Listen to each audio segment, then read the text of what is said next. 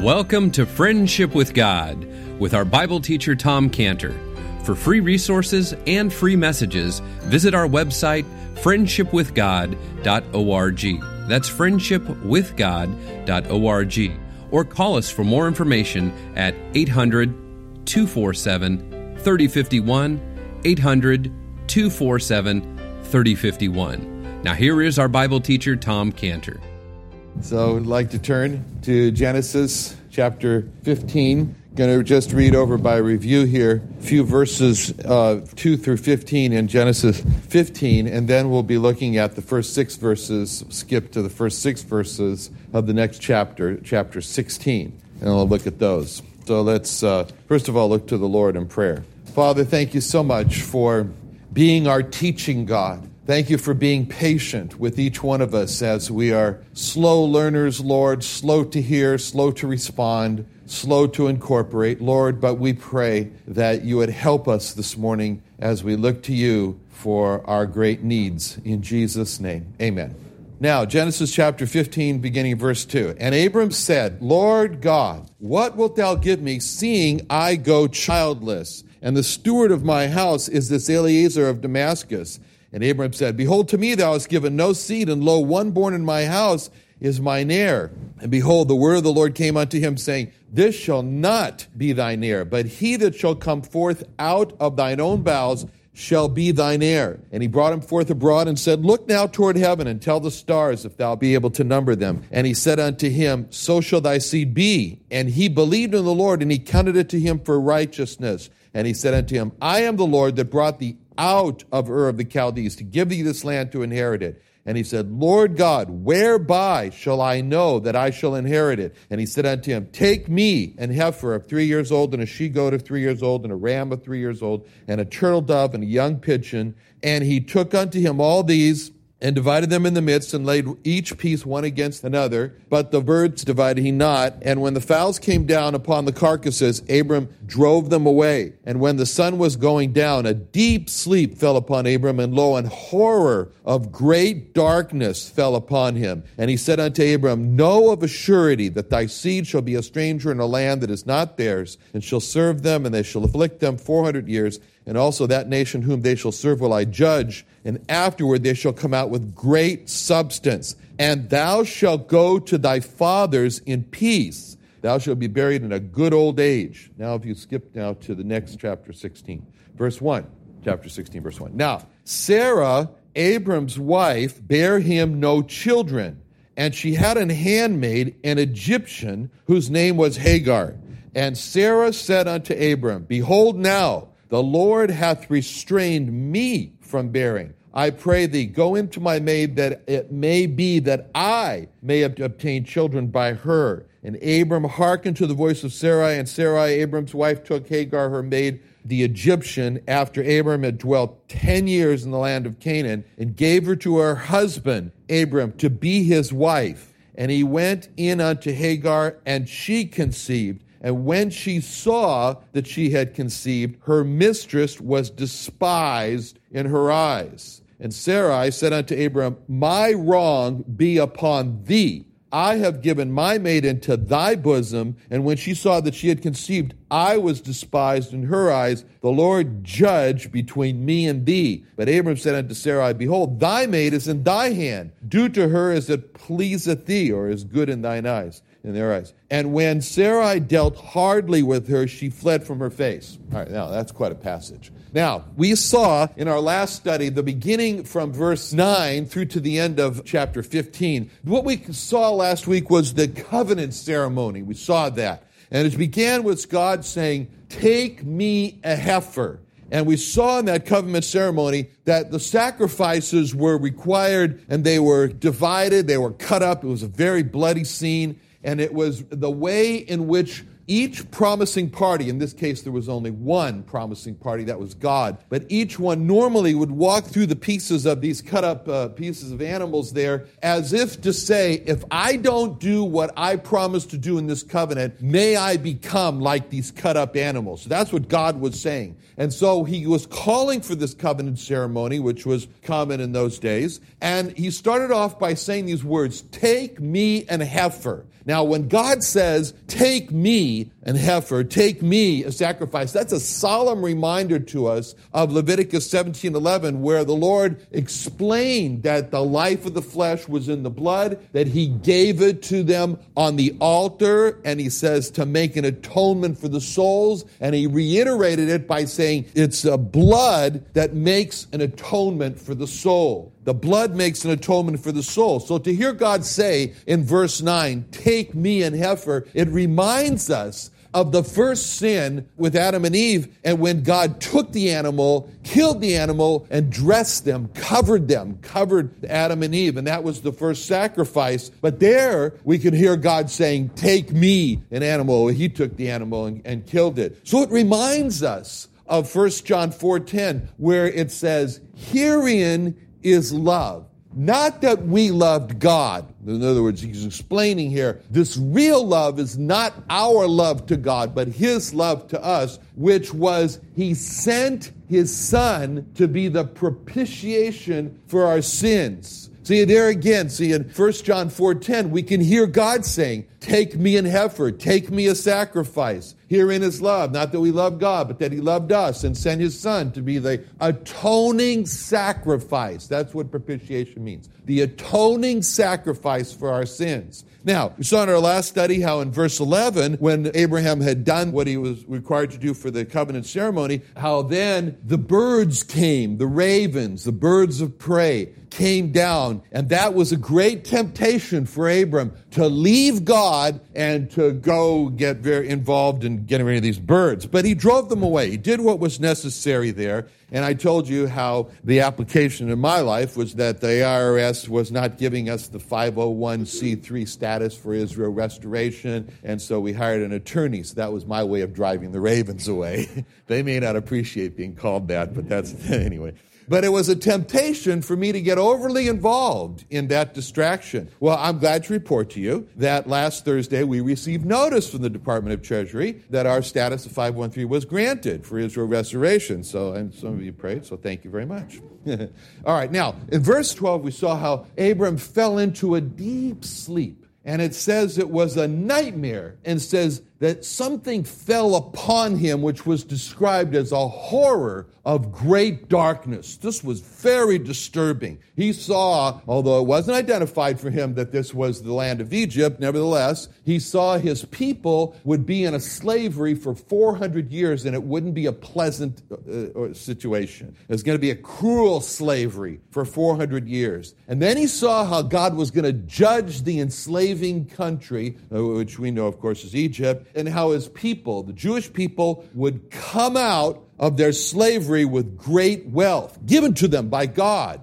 And then we saw, but this was for Abraham a horror of great darkness, very disturbing for Abraham. And so then God comforts Abraham with assuring words in verse 15, where he says, and thou shalt go to thy fathers in peace. And then he says, you'll be buried in a good old age. So he's talking about death. And he says, you will go to your fathers in peace. Now, when God said to Abraham that he would go to his fathers in peace, have you ever thought about who God was speaking about? Who were those fathers that God was referring to when he told Abraham that he was going to go to them when he died? I mean, who were those people? Who were those fathers? I mean, Abraham was told by God that he was to leave his fathers, that he was to leave his kindred, he was to leave the people there, he was to leave the country of Ur of the Chaldees. So the natural question, if God told Abraham, you leave your fathers, so to speak, but when you die, you're going to be gathered to your fathers, who's God talking about? Because Abraham's father, Terah, he came with Abraham out on the way to Canaan, but he died in Haran. We're told that. And the Lord Jesus Christ made it very clear that as far as Abraham's destiny after death, he made it very clear that there were two destinies for man. One with Abraham, one without Abraham. He said that in Matthew 8, verses 11 through 12, where he put it this way, I say unto you that many shall come from the east and the west, and shall sit down with Abraham, Isaac, and Jacob in the kingdom of heaven. But he said, the children of the kingdom shall be cast out. In other words, they won't sit down with Abraham. Into outer darkness, there shall be weeping and gnashing of teeth. So let's just imagine for a minute. Abraham hears God saying there. He says, you will be gathered to your fathers in peace. And so we can see that Abraham would sit there and he'd wonder, God just said, I'm going to be gathered to my fathers in peace. So what does Abraham do? He does what anybody would do. He sits down and he thinks, well, let's see now, who are my fathers? So he thinks back, and he thinks back to Arphaxad, and that was Abraham's great-great-great-great-great-grandfather. And then the next one, who is the father of Salah, and that was Abraham's great-great-great-great-great-grandfather. And he was the father of Eber, and then there were four, Abraham's great-great-great-great-grandfather. And he was the father of Peleg, who was Abraham's great-great-great-grandfather, who was the father of Ru, who was Abraham's great-great-grandfather, who was the father of Serug, who was Abraham's great-grandfather, who was the father of Nahor, who was Abraham's grandfather, who was the father of Terah, Abraham's father. So as Abraham thinks back over his own lineage, over thy fathers, over his fathers, where God said, you'll go to your fathers, Abraham looks back over 8 generations of his fathers, and over those 8 generations of his fathers, for 8 generations, as he looks back, there's not one indication that any of Abraham's fathers were a follower of God. Those ones I just mentioned. They were all godless from what we can see. For 8 generations, there's not one indication in Abraham's fathers of any of them calling on the name of the Lord, which there were for others. There's no indication of prayer. For 8 generations, there's not one indication of any of Abraham's fathers building an altar to God, sacrificing to God, honoring God. None of that. For 8 generations, Abraham looks back and he sees godless, living for themselves, not following God. That's what he sees when he looks back over his fathers, and he's trying to figure out, who is God talking about that I'm going to go to after I die? Because Abraham did not come from a godly home. Abraham was not brought up in a home that feared God, that called on the name of the Lord. As a matter of fact, tradition says that his father Terah was actually an idol maker by profession. So in verse 15, when Abraham hears God refer to what's going to happen to him after he dies, and he says, thou shalt go to thy fathers, Abraham knew that God could not be talking about his literal fathers, because for 8 generations, there's none that cared about God. So those fathers that Abraham was going to, were after he died, were not his literal family. And that's just like the Lord Jesus Christ. And he said when he was teaching his disciples, there was that scene, very dramatic scene. Lots of drama in this scene. He's teaching his disciple. He's really intense into it. His followers there. And all of a sudden it's announced to him, his mother and his brothers are outside and they want to speak to him. And now there's this conflict. Does he leave his disciples? Oh, my mother and brothers. Well, priority number 1, family. So what is explained to us in Matthew 12:46, it says, while he yet talked to the people, that'd be his disciples, behold, his mother and his brethren stood without, desiring to speak with him. Then one said unto him, behold, thy mother and thy brethren stand without, desiring to speak with thee. But he answered and said unto him that told him, who's my mother? Who's my brethren? And he stretched forth his hands toward his disciples and said, behold, my brethren. And for whosoever shall do the will of my Father which is in heaven, the same is my brother and sister and mother. Now, This is not putting down Mary, the mother of the Lord. But he's explaining here this new thing. And he used the situation at hand when it was all of a sudden his mother and his brothers are standing outside wanting to talk to him. And he's teaching, and should he stop? And the pressure is on him for him to say, my own family, more important than my followers. And so he uses that. Who's my mother? Who's my brother? And he sweeps his hands over his disciples and said, here they are. Here's my mother and brother. So what is he doing there? Now, obviously, his disciples were not his literal family. They weren't related to him, but we can just see Abraham in that scene with the same thing. He's looking over his 8 generations who were not doing the will of God, and we can see Abraham come to understand God is not referring to my literal fathers when he said, after I die, I'm going to go to my fathers. Abraham comes to the conclusion, my fathers are those that do the will of God. That's my fathers. And so who does he think back on when Abraham hears God say, you will go to your fathers? He thinks back on his fathers as Adam, as Abel, as Seth, as Enoch, as the father of Noah, Lamech, as Noah. Those are his fathers. And then we can picture Abraham say, these are my fathers. These are my fathers. I'm going to these, my fathers. And Abraham say, when I became a follower of God, I got a new set of fathers who also followed God. Those are my fathers. And when God says I'm going to them, those are my fathers. That's who he's referring to us. Now, some of us were raised in a Christian home. God bless you.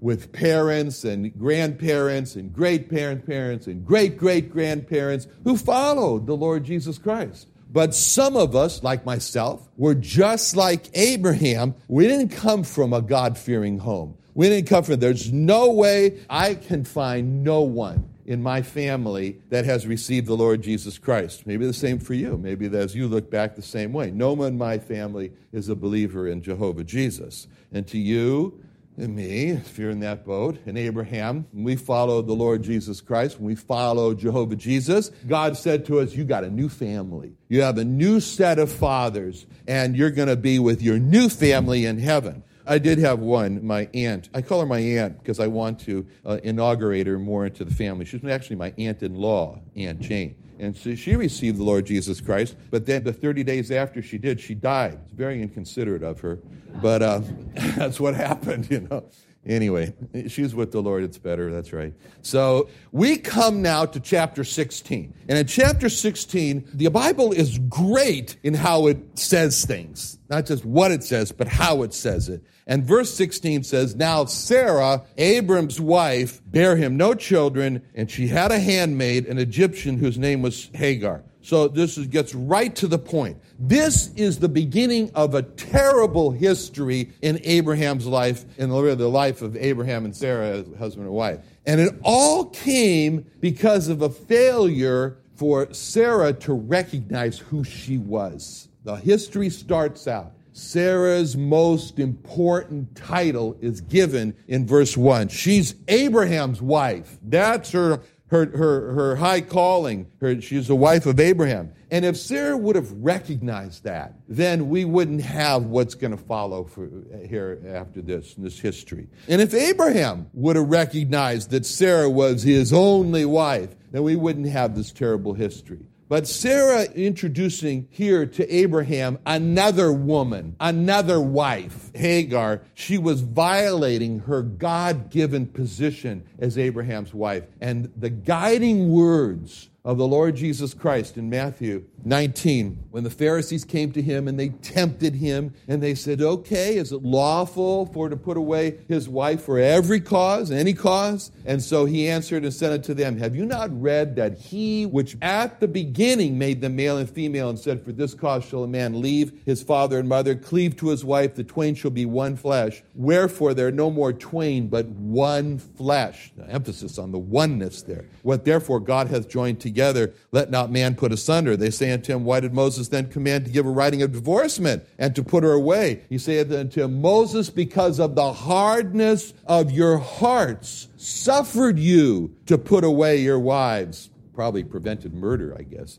Anyway, but from the beginning, it was not so. See, those are the guiding words. From the beginning, it was not so. It was not so from the beginning. And I say unto you, whosoever shall put away his wife, except it be for fornication, and marry another, committeth adultery. And whosoever marrieth her that is put away doth commit adultery. Another woman in Abraham's wife other than Sarah. From the beginning, it was not so. It was not meant by God. God's plan. One man married to one woman till death do them part, not till divorce do them part. Now, verse 1. All right, in order for us to understand how this happened, we need to really see the pressure that Sarah is under. Back in Genesis 11, 29 through 30, when Sarah was first introduced to us, it says, and Abram and Nahor took them wives. The name of Abram's wife was Sarah, and the name of Nahor's wife Milcah, the daughter of Haran, the father of Milcah, the father of Iscah. But Sarah was barren. She had no child. So right off the bat here, we see that she's introduced all the way back. First time she comes on the scene in Genesis 11, she's introduced as the barren wife. She has no child. So this is a pressure that's on Sarah. It's a lot of pressure on Sarah and Abraham. And we saw already, as we read in Genesis 15:2, where when Abram goes to God, the pressure is almost unbearable. And he says, Lord God, what wilt thou give me, seeing I go childless, and the steward of my house is Eliezer of Damascus? Now, Sarah was a beautiful woman. We can imagine how beautiful she was, and it wasn't just anybody's opinion. There were a lot of people who thought she was just absolutely drop-dead gorgeous.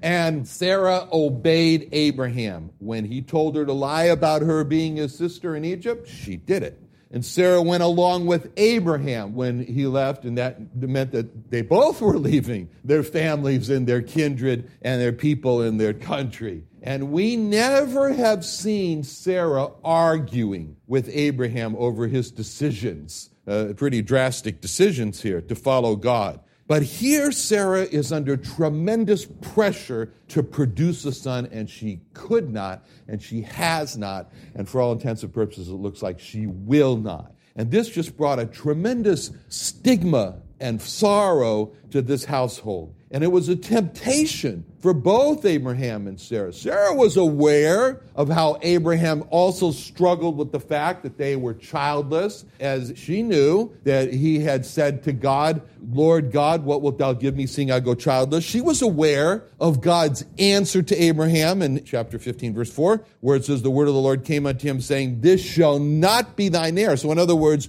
Abraham's eyes are on Eliezer, and God says, take your eyes off of Eliezer, because he's not the heir. It's going to be someone who's going to come forth out of thine own bowels. He'll be thine heir. She was aware of Abraham's response to God, that great response where he said, I believe in you. Abraham said to God, I believe in you. He didn't say, I believe what you're saying, but he believed what he was saying, of course, because he believed in God. He believed not that how it was going to happen, but he believed in God. He had his faith and confidence in God. And if God said he was going to have a son, then he believed that because he believed in the Lord.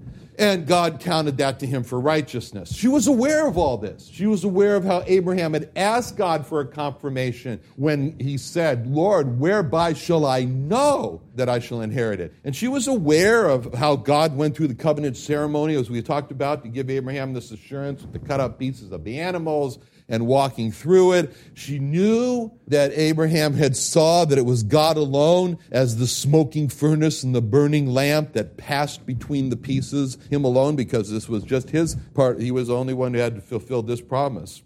It was all up to him. She was aware of all that, Sarah was. But she was also aware in verse 1 of what it says, that she had a handmaid, an Egyptian, whose name was Hagar.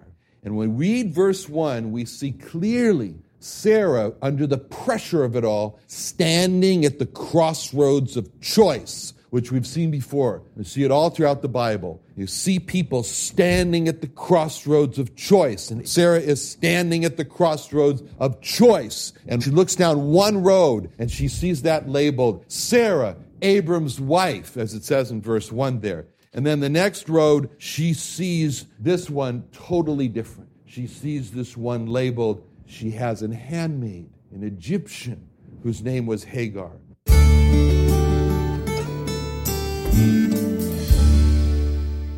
Another wonderful day studying the Bible with our Bible teacher Tom Cantor here on Friendship with God. Don't forget that today's message and previous messages can be listened and downloaded for free at friendshipwithgod.org, friendshipwithgod.org. You can also go online to find free resources from Tom Cantor and our online bookstore at friendshipwithgod.org. You can also find Tom Cantor on Facebook, and you can also go to friendshipwithgod.org to sign up for his daily devotional verse. Now, Tom Cantor is also the founder of Israel Restoration Ministries. You can visit that website at israelrestoration.org. Or you can write Tom Cantor at P.O. Box 711 330, P.O. Box 711 330, Santee, California. That's Santee, Santee, California, 92071. Or you can email Tom Cantor at Tom Cantor, that's TOMCANTOR, Tom Cantor, at friendshipwithgod.org. You're invited to Christmas Under the Stars at the Creation and Earth History Museum in Santee, California, Saturday, December 12th from 5 p.m. to 9 p.m. Activities for the entire family, including a live nativity, caroling candlelit museum tours, ornament making, cookie decorating, star exploration, and a special Star of Bethlehem message by guest Paul Taylor. Join us for this family-free Christmas event at the Creation Museum, 619-599-1104 or creationsd.org. Looking for an exciting career in the medical field or biotech industry? Join Scantibodies Biologics, founded by Christian businessman Tom Cantor. It's a premier company dedicated to advancing patient care and serving the community of San Diego. Scantibodies has global operations and over 700 employees and growing. And if you have a heart for people and a desire to join a leading biotech company, call us 619-258-9300, 619-258-9300, Scantibodies.com. That's scantibodies.com.